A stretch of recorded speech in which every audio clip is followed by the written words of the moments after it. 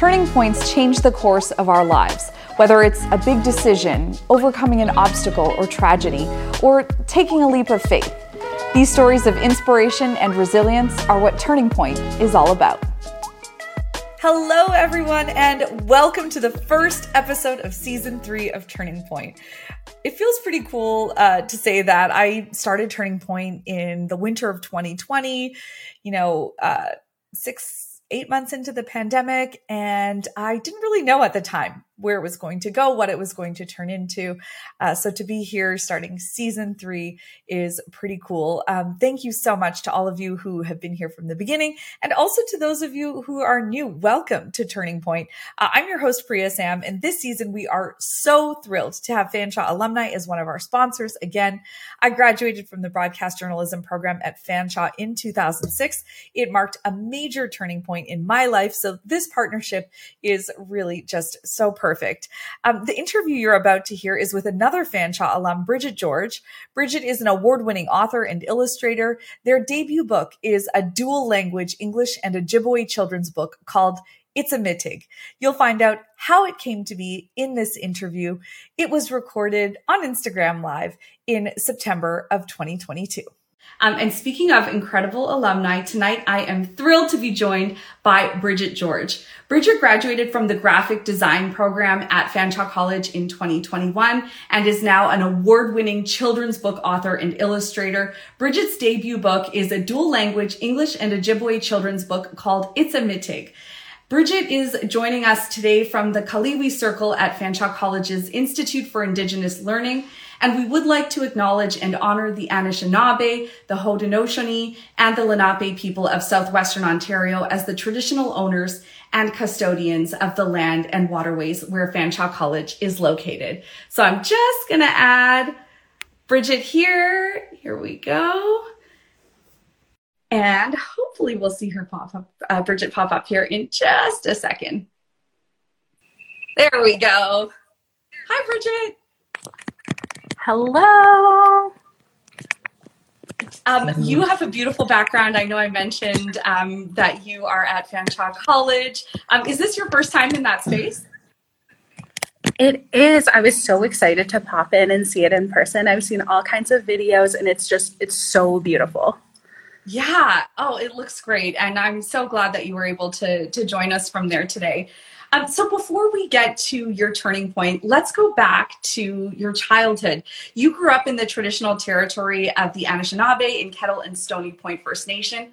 Can you tell us about your childhood there? Yeah, absolutely. I think before I go into my childhood, I think it's super important for me to share a little bit about the history of where I come from. So I grew up on the shores of Lake Huron in Kettle and Stony Point First Nation. And some people might know or recognize the name of my community.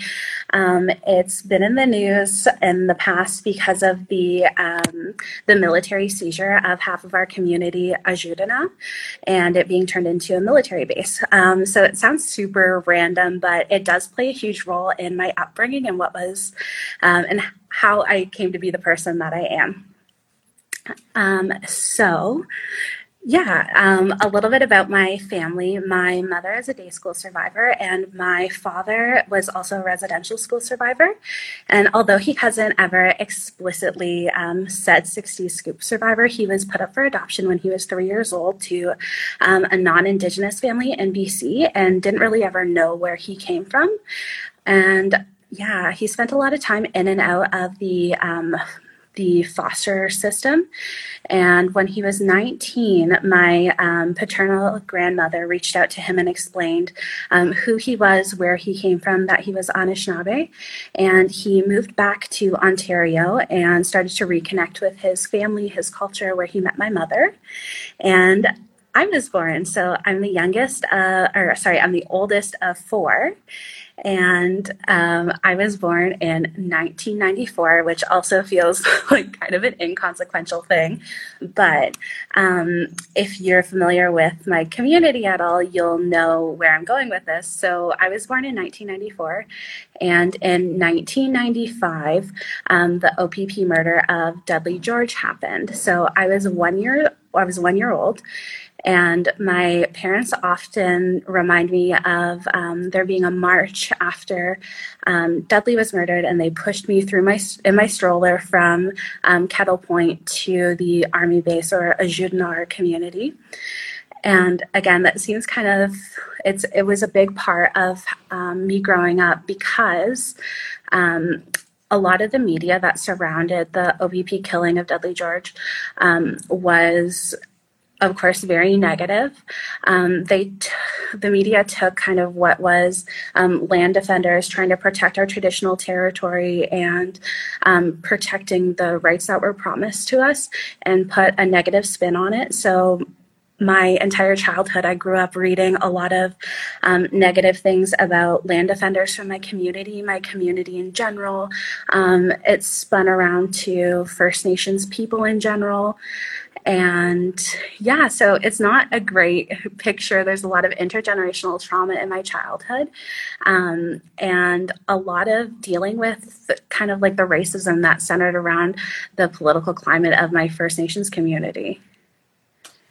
Having so much of that happen at such a young age, I know that story, even though the event happened when you were just a year old, of course, we continue to hear about it over the years in the news, as you said.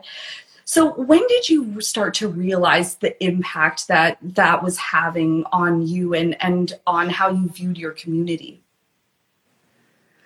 To be honest with you, Priya, I've been on a healing journey for quite some time, and I didn't really make the connection between the media representation and what had happened in my community and how that affected me as a person until fairly recently.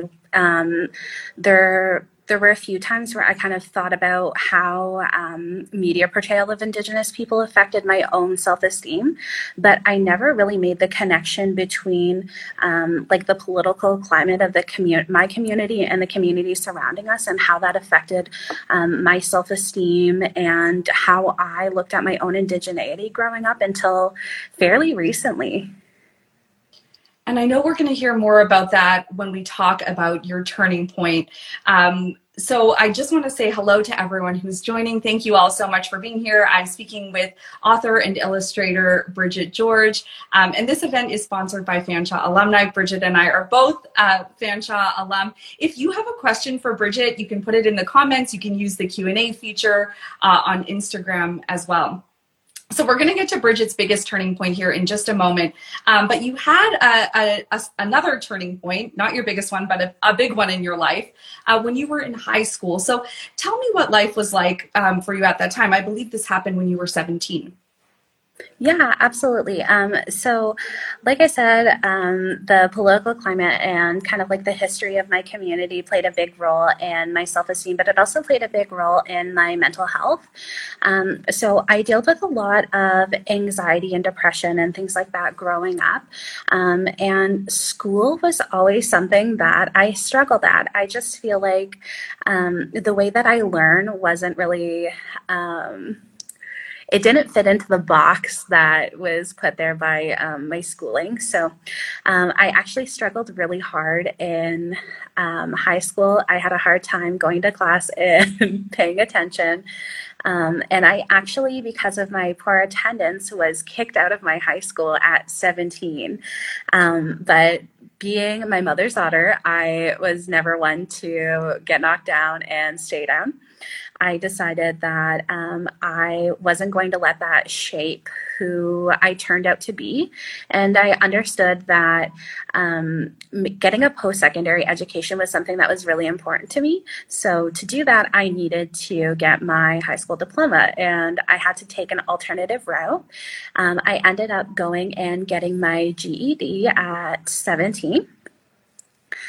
And I got my GED and I wrapped up and got my secondary school diploma despite not getting it in the most traditional way.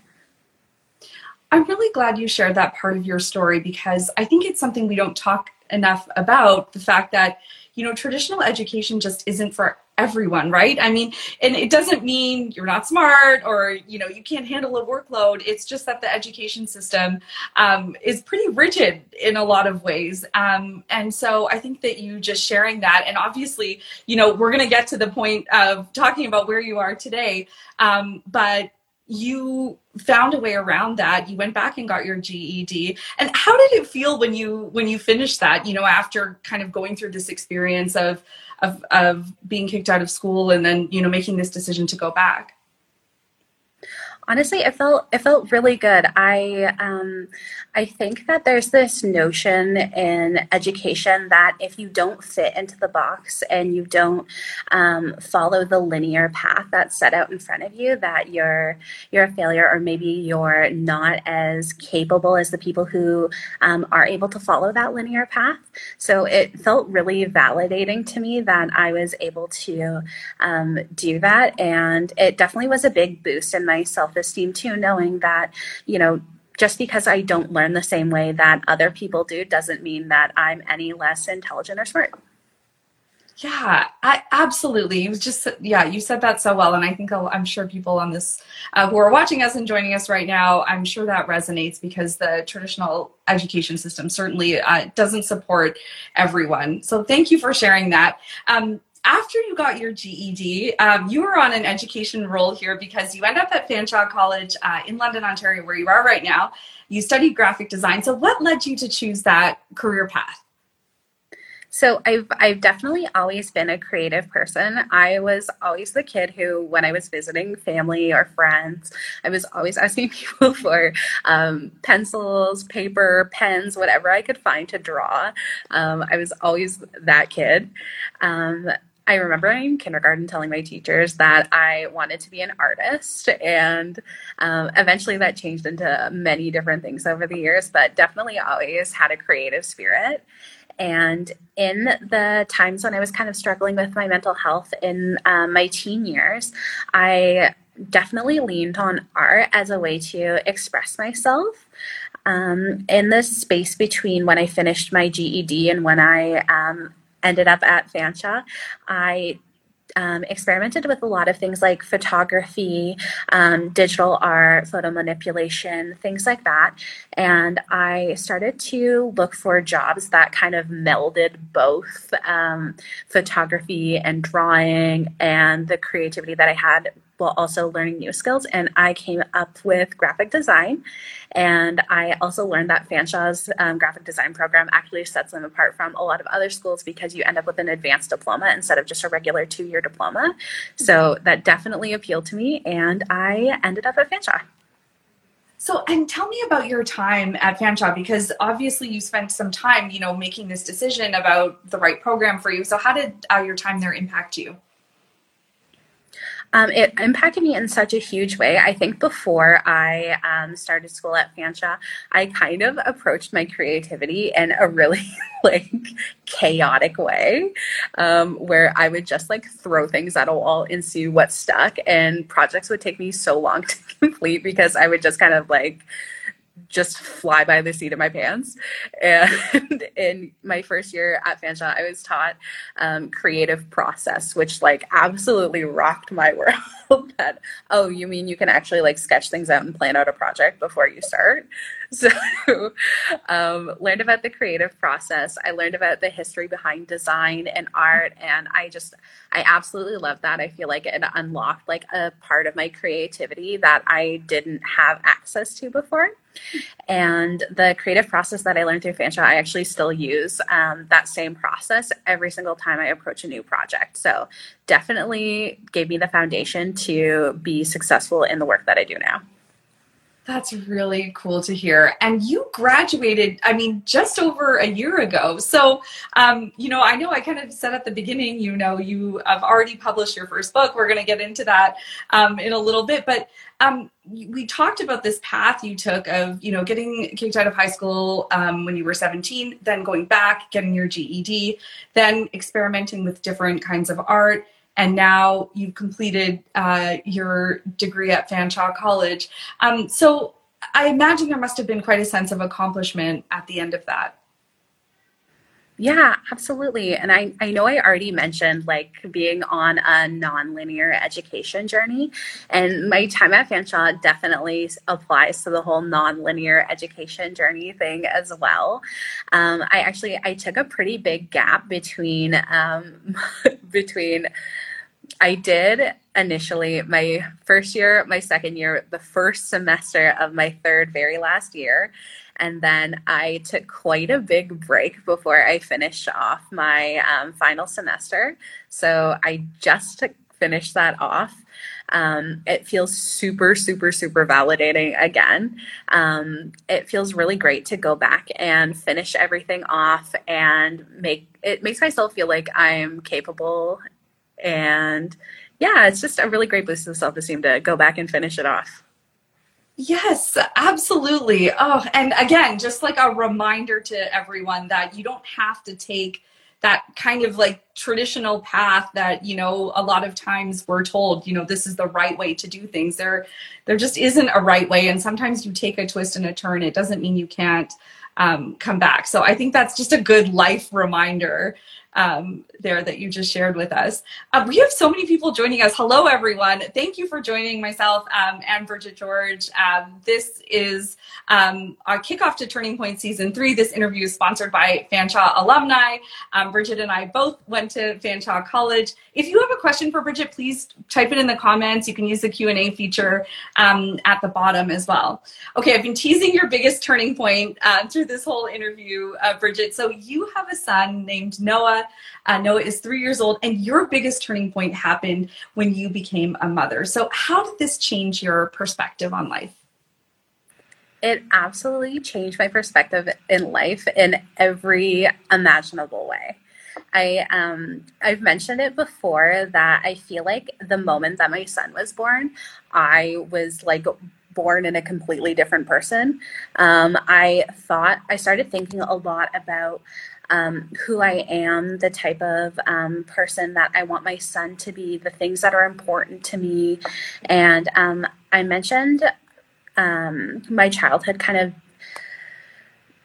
affecting my self-esteem a lot. And I started to kind of reflect on that a lot more when my son was born. And I started to think about how important it was to me that my son grew up in an environment where he didn't ever have to feel like he was insecure in his indigeneity, and that he didn't have to hide any pieces of his indigeneity to fit in or feel comfortable.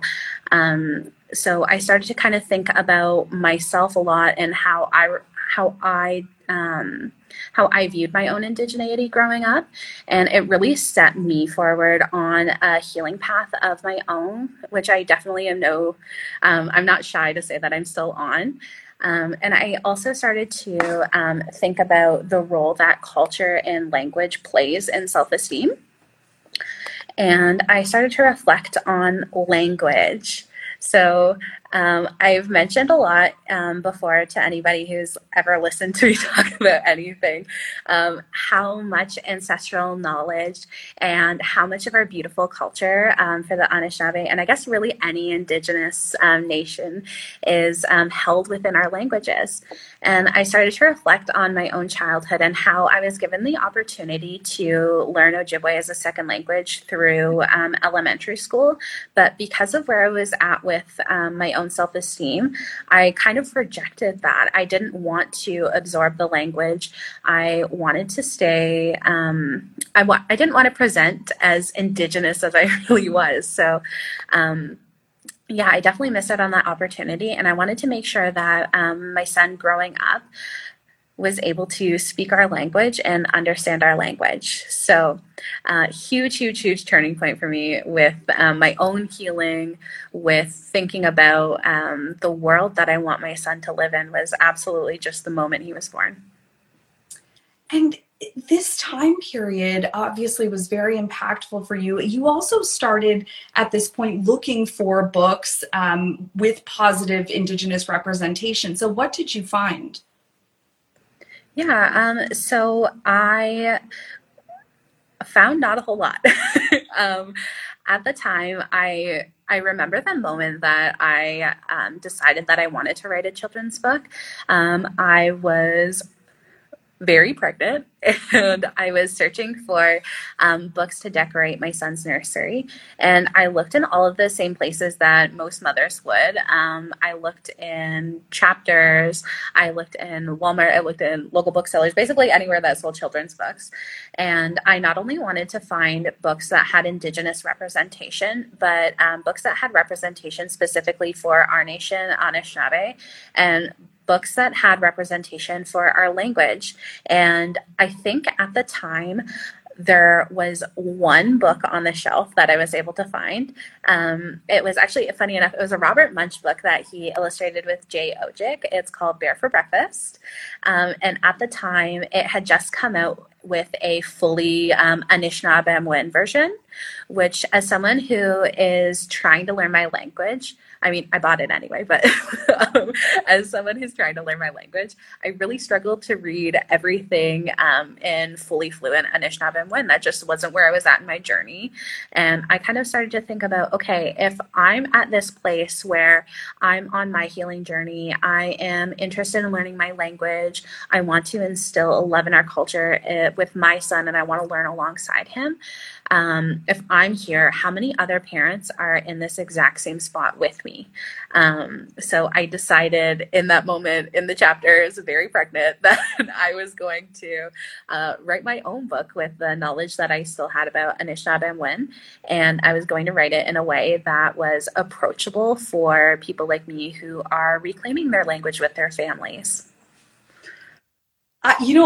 What I love about this is that you had this idea and then you actually did it. Because I can think of so many times when someone said, I should write a book about that. Or, I bet somebody else would read this book, but you actually had this idea and then you ran with it. So once you got this idea, what was the next step for you? So I sat down and I started writing, and I finished the book fairly quickly. It was originally called Bashik Nish, and it had a lot of counting in Anishinaabe and animals. It was all over the place. And I finished it. I looked at it, I read it, and was like, this is great. I put together a proposal, and I kind of structured it the same way that you would structure like a graphic design proposal for a project. So I explained who I was. I explained what I wanted to do with the book, what inspired me, and why I felt like a book like this was necessary and needed. And I submitted it to quite a few publishers. And I either never heard back from most of them, or I kindly enough got rejection letters from a few. And that was the first round of submitting it. And then there was a second round where I was like, okay, I'm going to submit it to some more publishers. If I don't hear back from anybody after this round, that's all good and fine. I'm just going to print it myself. I'm going to self-publish it, or I'll just print out copies of it and I'll give it to friends and family, and we'll keep it as a keepsake. This is some serious determination, obviously. You send out the proposal the first time, you're now sending out this second round, and then you get a phone call that changes everything. So tell me about that. Yes, so definitely one of my all-time favorite memories. So I remember the moment that so just to preface, while I was waiting for to hear back from publishers, hopefully, I was refreshing my email so often. I'm honestly surprised that I didn't leave like a mark all the way down my phone from how often I was just like pulling to check my email. So we were on our way to, we meaning my husband, Noah, and I were on our way to visit my family, and I refreshed my email for probably the 10,000th time that day. And I had an email from a publisher, Douglas and McIntyre, which is a great indie publisher in BC, letting me know that they wanted to give me an offer on my book and asked me to give them a call. And I remember this moment so vividly because we were driving down the road to my parents' house, and I asked my husband to pull over the car because I was just so excited so we could both like freak out about it. it. And I had like baby Noah in the back seat. I think he was 3 months old. So tiny little baby in the back seat. We're all like pulled over on the side of the road, freaking out. Everybody's like happy. It was just one of the most like exciting moments of my life. Oh, I'm like feeling the excitement over here just hearing this. Do you remember, like, do you have any idea how long you were sending out proposals, and how long this period of time was before sending out that first proposal to this phone call? Oh my gosh, it was quite a while. I know that I waited from the first time that I sent out proposals to the second proposal, or sending out the second round of proposals to publishers. I believe that was about 4 months in between there. And I think it was about 3 months from the time that I sent out the second proposals and heard back from my publisher. And I think in total, from the time that I was pregnant in the chapters and was like super ready to submit proposals, I wrote the book really fast and put the proposal together really fast. So that probably was like maybe 3 weeks. Wow. Oh, that must have, getting that phone call must have been amazing. And if anyone watching and listening is wondering what happened next, we're going to get to that. But I do just want to say thank you all so much for joining us. I think we have people from all over the country, and I've seen some people from other parts of the world joining us as well. So thank you all so much for being here. Bridget and I are both Fanshawe alumni, and we're learning more about Bridget's story from becoming a graduate of the graphic design program at Fanshawe College to publishing a children's book called It's a Mitig. It is a dual language, English and Ojibwe book. Okay, so now we've got to the point where you get this phone call from the publisher. And I know you kind of teased this earlier. You mentioned that the book had all kinds of different ideas in it. So what happened once you started working with this publisher? So the very first step was I had an editor assigned to me, and the editor worked with me back and forth to kind of make it a little bit less chaotic. And while we were editing, we came up with the idea of having the English words rhyme with the Anishinaabe, which was a very, very difficult thing to do. As you can imagine, rhyming 2 languages, not to mention an Indigenous language that has a completely different vowel system, pronunciation system than English. So we had initially edited the book down to be in kind of like a riddle format. And then after we had done that, we came up with the idea to make things rhyming with English and Ojibwe, which is an absolutely brilliant idea. It honestly, I wish books like that existed when I was learning in school. It would have made things so much easier. And we went through quite a bit of rounds of editing, just the English and kind of like the idea of the book. And then after we had finished that, there was a second editor who helped us out, Margaret Noden, who is an Anishinaabe teacher at, I believe it's the University of Wisconsin, University of Wisconsin, went through and edited the Anishinaabe for us, just so that the spelling was a little bit clearer and from the same dialect, because where my First Nation community is situated, there's actually quite a bit of Anishinaabe people that are also from the northern United States. So the dialect in my community can get kind of mixed between the two. So we edited the book, and that took about, I want to say 6 or 7 months. And then after that came the illustrations, which were also me.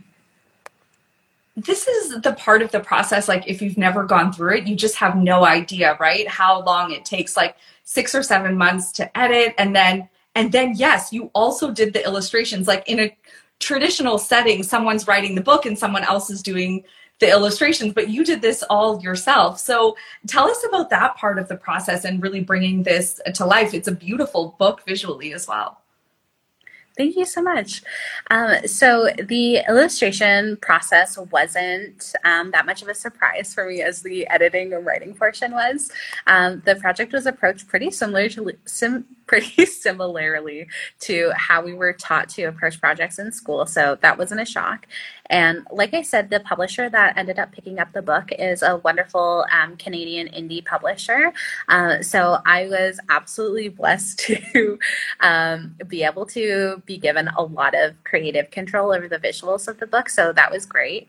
But just what the process looks like for anybody who might be interested in how book illustration works is I went through the manuscript itself and kind of tried to figure out what I was going to draw there. I'll usually make notes. So heavy focus on the animals and nature words that you're learning. And then you do something like a storyboard. So you break down what words are going to end up on which page and do sketches for what you're going to draw for each page. And then once that is approved, I went in and started doing final illustrations. And the illustration portion of the book actually took like considerably less time than the editing. I think the illustrations in total were finished in about 4 months, which in comparison to the illustrations that I'm doing now for other storybooks is actually like an amazingly short amount of time to have an entire children's book illustrated in. Yeah. And do you think some of that was because you already had these ideas floating around in your head as you were writing the book? Oh, absolutely. I think when I take on other projects, that's the part that takes the most amount of time for me is trying to figure out and visualize what I'm going to draw to tell this story visually. But because it was my own book, pretty much from the start, writing out the manuscript, I was like, okay, this is what I'm going to draw here. This is what I'm envisioning. So it was a lot easier to kind of roll with that. You mentioned earlier how, a lot of the inspiration for this book came from your own journey and looking for books for Noah's nursery, being able to show not just positive Indigenous representation, but also to teach Noah your language. So as you were going through this process, and then once the book was out, what did you hear from people who were reading your book and buying your book? Oh my gosh. This is one of my favorite things to talk about because it just like, I feel like anytime I talk about it, it just like absolutely warms my heart. So a lot of the feedback that I got was from other families that were in the exact same position as me, people whose parents were day school survivors or residential school survivors who weren't raised with their language, or even people who were 60s scoop survivors and we're working on reconnecting with their identity, their language, getting to know their communities, and talking about how accessible it made the language to them, which is exactly what I intended to do. And I think one of the things that impacted me the most was definitely hearing from other parents that it made them feel less intimidated to learn the language alongside their children, because I think that that's one of the best gifts that Noah has given me in kind of starting my healing journey, is being able to learn alongside him is such an honor. And to hear from other parents that are on that same journey, it not only warms my heart, but it gives me this really beautiful sense of community, and it gives me a great amount of pride in like just other Anishinaabe parents, knowing that there are so many people that are on that same learning journey and that same healing journey, and that there's all of these wonderful, beautiful little Anishinaabe babies that are growing up with their parents teaching them their language. So I think it's great. That's incredible. And to know that this all started from a place where you were kind of feeling a little bit alone too, right? Not knowing, are other people feeling the same way as me? And now you've created this book that is connecting all of these people who are in the same position and also encouraging them to learn their language as well. Yeah, that's really cool. Wow. So this was your first book. Certainly far from your last. You've already got so many exciting projects in the works. I'll let you tell me about what you're working on next. Yeah, absolutely. So I kind of mentioned that the way that I illustrated Itzmitig and the timeline that the book came out with was actually pretty short in comparison to projects I've been working on. So As of right now, I have finished one children's book that will be out in August 2023. It's written by Carol Lindstrom, who is a New York Times bestselling author, which is so cool for me. She authored the award-winning book, We Are Water Protectors, about Standing Rock First Nation. So it's an absolutely beautiful book. It was illustrated by Michaela Goad, and it actually won a Caldecott Medal, I think it was last year, which is such a huge honor for that book. It's just, I can't speak enough glowing things about this book. It's so beautiful. So I have the honor of illustrating her follow-up book to that. It's called Autumn Peltier, Water Warrior, and it is about Autumn Peltier and Josephine Mandamin and the connection between Anishinaabe Kwe, so Anishinaabe women, and water. So it's a really, really beautiful book. I also have another book that I'm about to wrap up that is a Tragically Hip children's ABC book, which is so incredibly cool. I'm one of 4 co-illustrators on it, and that one will be out in, I believe it is October 23.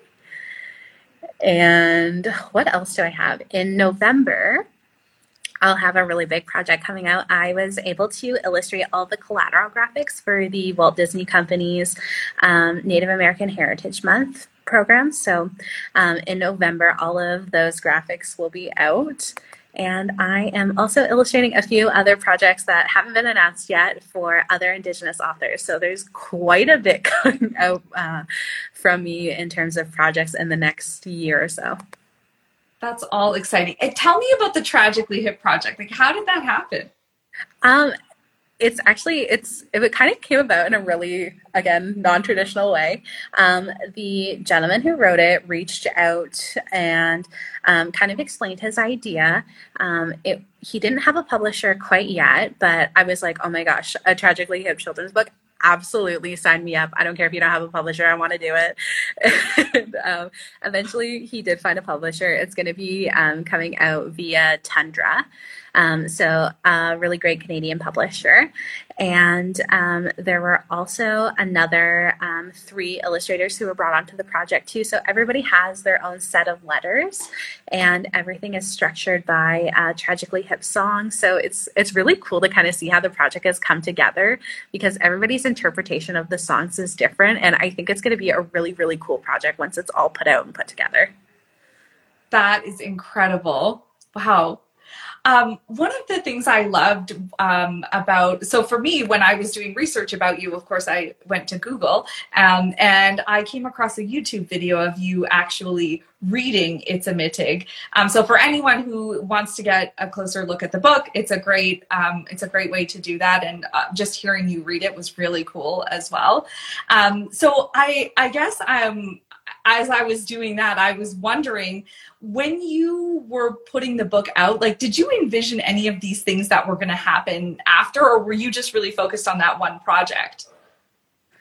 I honestly was just really focused on getting it done and having it in my hands, and of course in Noah's nursery so I can read to him.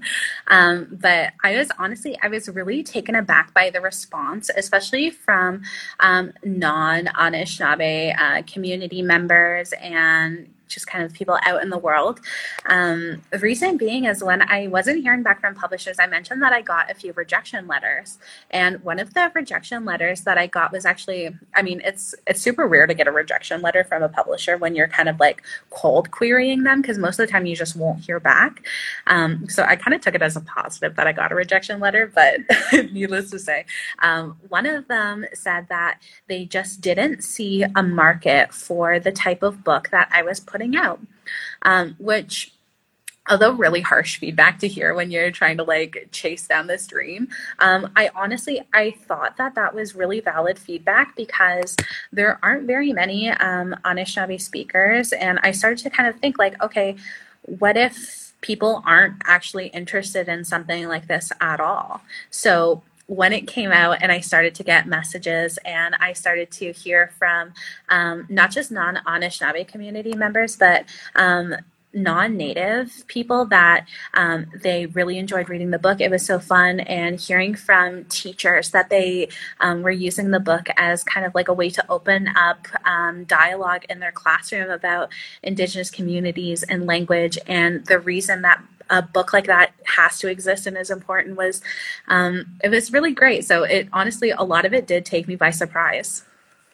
Yeah, because you were so focused on like your purpose for writing this book, which was for your family, but also, of course, with the idea that other people would be interested for a similar reason as you. But yeah, that's something you would probably like. I wouldn't have thought of that a teacher might use this in their classroom. That's very cool. So as you're looking at the projects that you're working on now, have you been thinking about any of those kind of additional ways that the books might be used?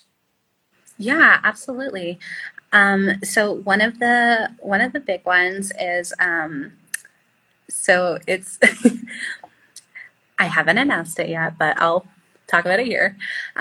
So I have a book that I have the honor of illustrating that it actually probably won't be out until 2024. It's going to be published by an American publisher. It is basically a land acknowledgement book. So it talks about how important it is to think about how we've come to be and the places that we are, and the circumstances of that, the treaties that have played a role in us being able to occupy the spaces that we're in, which I feel like is super groundbreaking, especially for an American publisher, because, over here, north of the Medicine Line in Canada, we do land acknowledgements, and those are pretty commonplace, but in the States, that's not really something that's done over there. So that will be out in 2024, and that's definitely a big one that I've thought a lot about how much of an impact that's going to make in especially places like classrooms. Yeah.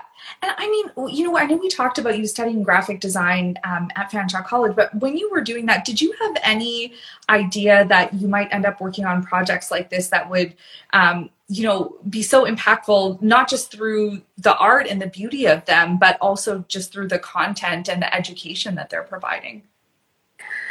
Honestly, I didn't really anticipate my career and my education taking me where it has. It was really just kind of like a natural flow of things, and creating things out of necessity and need, which I feel like is something that creative people should do more often, because I feel like if you're creating out of a place for room for your passions, you're always going to create something beautiful and useful. Yes, that is really good advice. And you might not know it at the time. And it sounds like for you also, you were very open to the possibilities and to just saying like, this feels like something I want to do, so I'm going to do it. And then, all of these other things sort of sprouted off of that. Yeah, definitely. I've tried to kind of guide my career around like heart-guided creativity. And if something feels powerful and important to me, I will definitely take the project on. Something that I was signed to an agency about a year ago, and I think that's something that my agent might not like the most is me, regardless of budget, if something speaks to me, I'm going to do it. But also if something doesn't feel like it's a fantastic fit for me as an artist, I'm totally comfortable passing up projects too, which I feel like leads to making sure that all the work that I do is meaningful for me. Yeah. And, earlier we talked about during your childhood and, seeing a lot of negative representation of Indigenous communities in the media. I know you mentioned, you're still on this healing journey, but would you say you are now? And, how has your view and your perspective changed? It's honestly, it's done a complete turnaround. I went from being a child or a teenager, rejecting my indigeneity, trying to like shrink that part of myself to be to not be as visible. to being super proud about it. I always make sure that my son knows who he is, where he comes from, who his family is. And I honestly, I feel really proud of myself for how far I've come in my journey. Especially in learning my language, I mentioned how much of our knowledge is held within our languages. The more I learn about Anishinaabemowin, and the more Anishinaabemowin I learn, the more rooted I feel like I become in my identity and understanding where I fit in the world. So yeah, I definitely feel like my journey has come a really, really long way. It's really great to hear that, and also to hear that you're amplifying that knowledge and that message as well through your work and through your literature, through your books, and through your family as well, through your son, who's going to grow up with this kind of beautiful view on your culture and with the language as well. That's pretty cool. Yeah, it's definitely a big point of pride for me. Yeah. So much has happened since your biggest turning point. It was just over 3 years ago when Noah was born. So as you reflect back, what would you say stands out the most to you? I would definitely say, like I said, the transformation of like doing work to do creative work versus where I am now and doing heart-guided work. I feel like there's a lot more meaning in the things that I am making and creating. And I feel like that's such a hard question to answer because there's so many things. Like the way my life has changed in the last 3 years is just, it's like uncomprehendable for me. Like there's my own healing journey.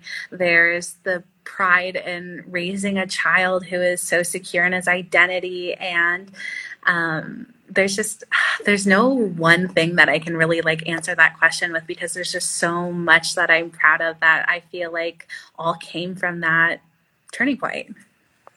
Yeah. And, I think you really, when you said, when we were talking about the turning point and you said it was like a rebirth of sorts, like what you just described there is exactly that. I mean, it, like you said, it really just impacted and changed every part of your life. And I think that's pretty awesome now to see like where you are now and what you're doing with it. Yeah, absolutely. Again, exactly like you said, just to echo it, it really does feel like it was like a rebirth moment for me. Yeah. Oh my gosh. My light is doing something weird over here. Here we go. So Bridget, we do have some audience questions that I would love to get to here. Somebody asked, for anyone who has never written a book before, do you have any advice about where to start? And I'm going to fix my light while you answer that. And I think while you're fixing that, before I answer that question, I think I just need to plug the laptop in. It's got a low battery and I don't want to cut out here while I'm answering the question. Okay, looks like I got some help doing that. So I'll answer the question while that's happening. Can you just repeat it for me? Yes. Yeah. For anyone who's never written a book before, do you have any advice about where to start? Yeah, absolutely. So I would say from my own experience, and what took me the longest with writing a book is to make sure that you have a really good outline for what you want to do with your book and what you want to accomplish, not just with the story, but start to think about who you envision purchasing your book. What does that person look like? What would they want to read? And use that to kind of like shape your creative process. And also publishers really want to hear that from you. They want to know that you've thought about where your book is going to be picked up by people, what your goal is. So I would say that that's a really big one, is think about what you want to accomplish with your book and use that to shape your creative strategy. That's great advice. This next question is, how can non-Indigenous families introduce Indigenous culture to their children? That is a great question. So I think depending on who you ask, you're going to get a huge gamut of different answers.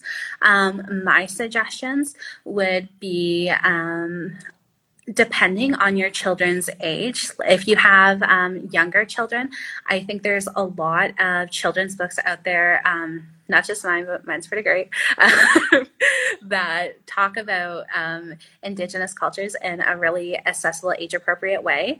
Another great way is to show your children Indigenous cultures in person. There's all kinds of Indigenous communities around London, and if you're anywhere else, I'm sure there's an Indigenous community close by. Powwows in the summertime are open to anybody, and it's a really great way to expose your children to Indigenous cultures in a respectful way. And also the MCs at powwows are always great for explaining the stories behind certain things as well.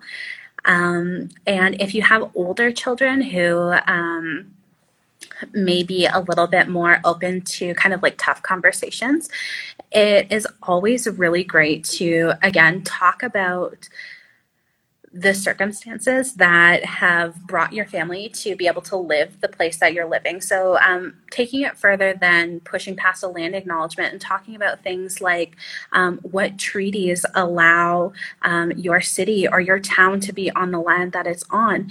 If there are treaties that aren't being honored that allow your town or city to be sitting on the town that it's on, talking about that. So I think that treaty education is something that we could be talking about with children that are able to absorb that information. So that would definitely be my suggestion.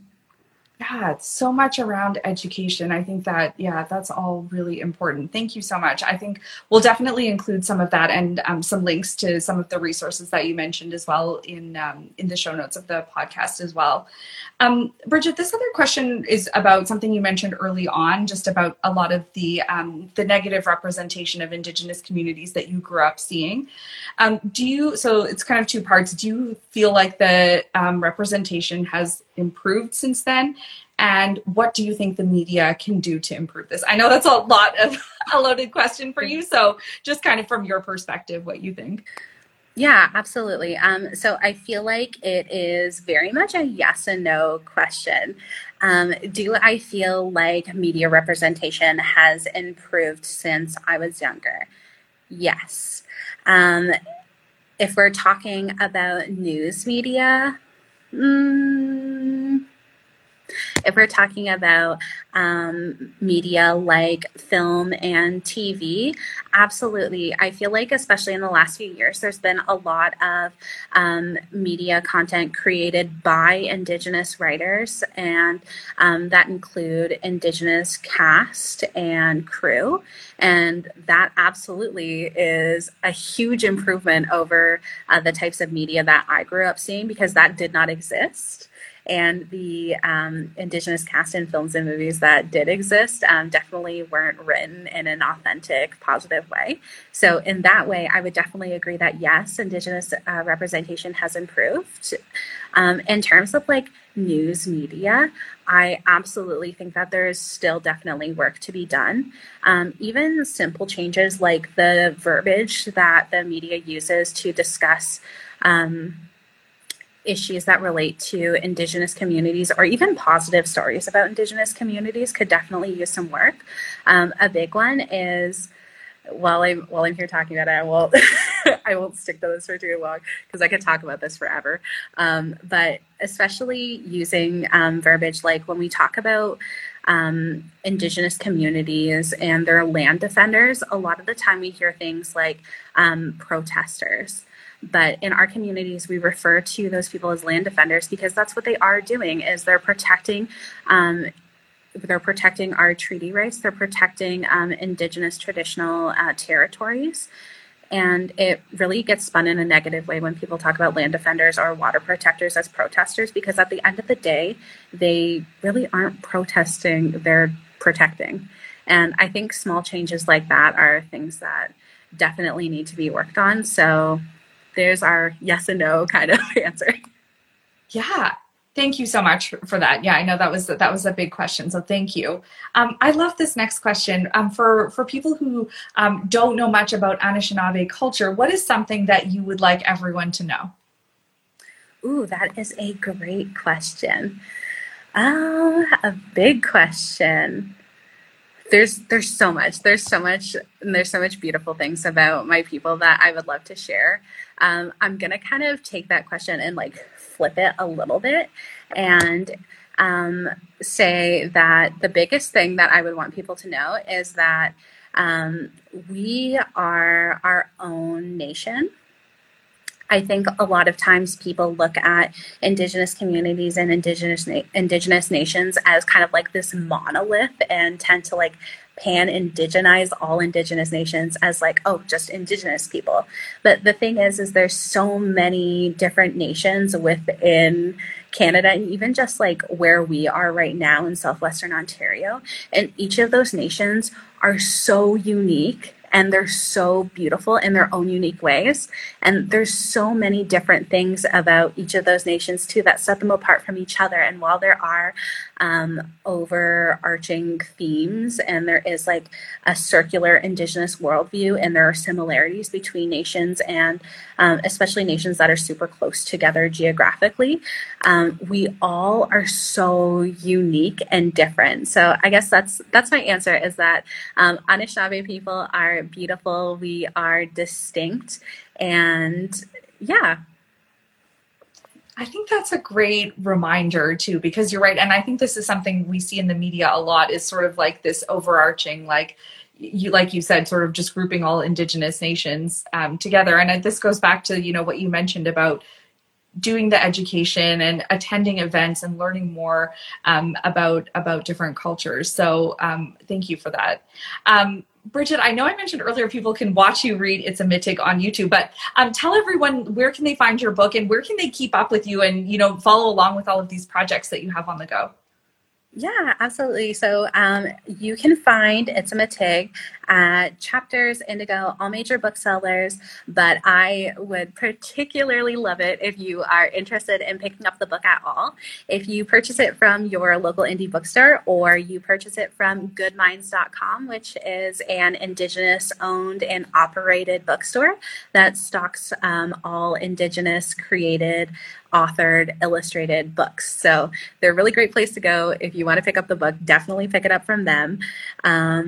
And if you want to keep up with me online and all of the wonderful things I'm doing, I am most active on Instagram. So my Instagram is at Bridget, my first name, Sioln.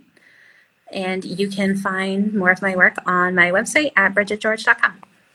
Amazing. Bridget, thank you so much for sharing your turning points, for sharing your whole story and your perspective. I feel so lucky that I got to meet you and to hear all of this. And I just can't wait to continue to follow you and to see what you do next. Oh my gosh. Thank you so much. I'm so honored to be here and get to chat with you. Yeah, likewise. And a huge thank you to Fanshawe alumni for sponsoring this event this evening.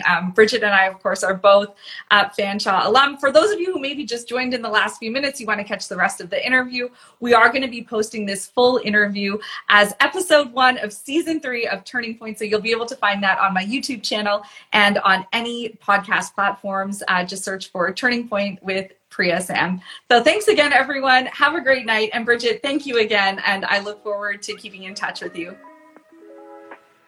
Thanks so much, Priya. Bye, everyone. Thank you. It was such a pleasure to have Bridget as a guest and to have Fanshawe alumni sponsor our event.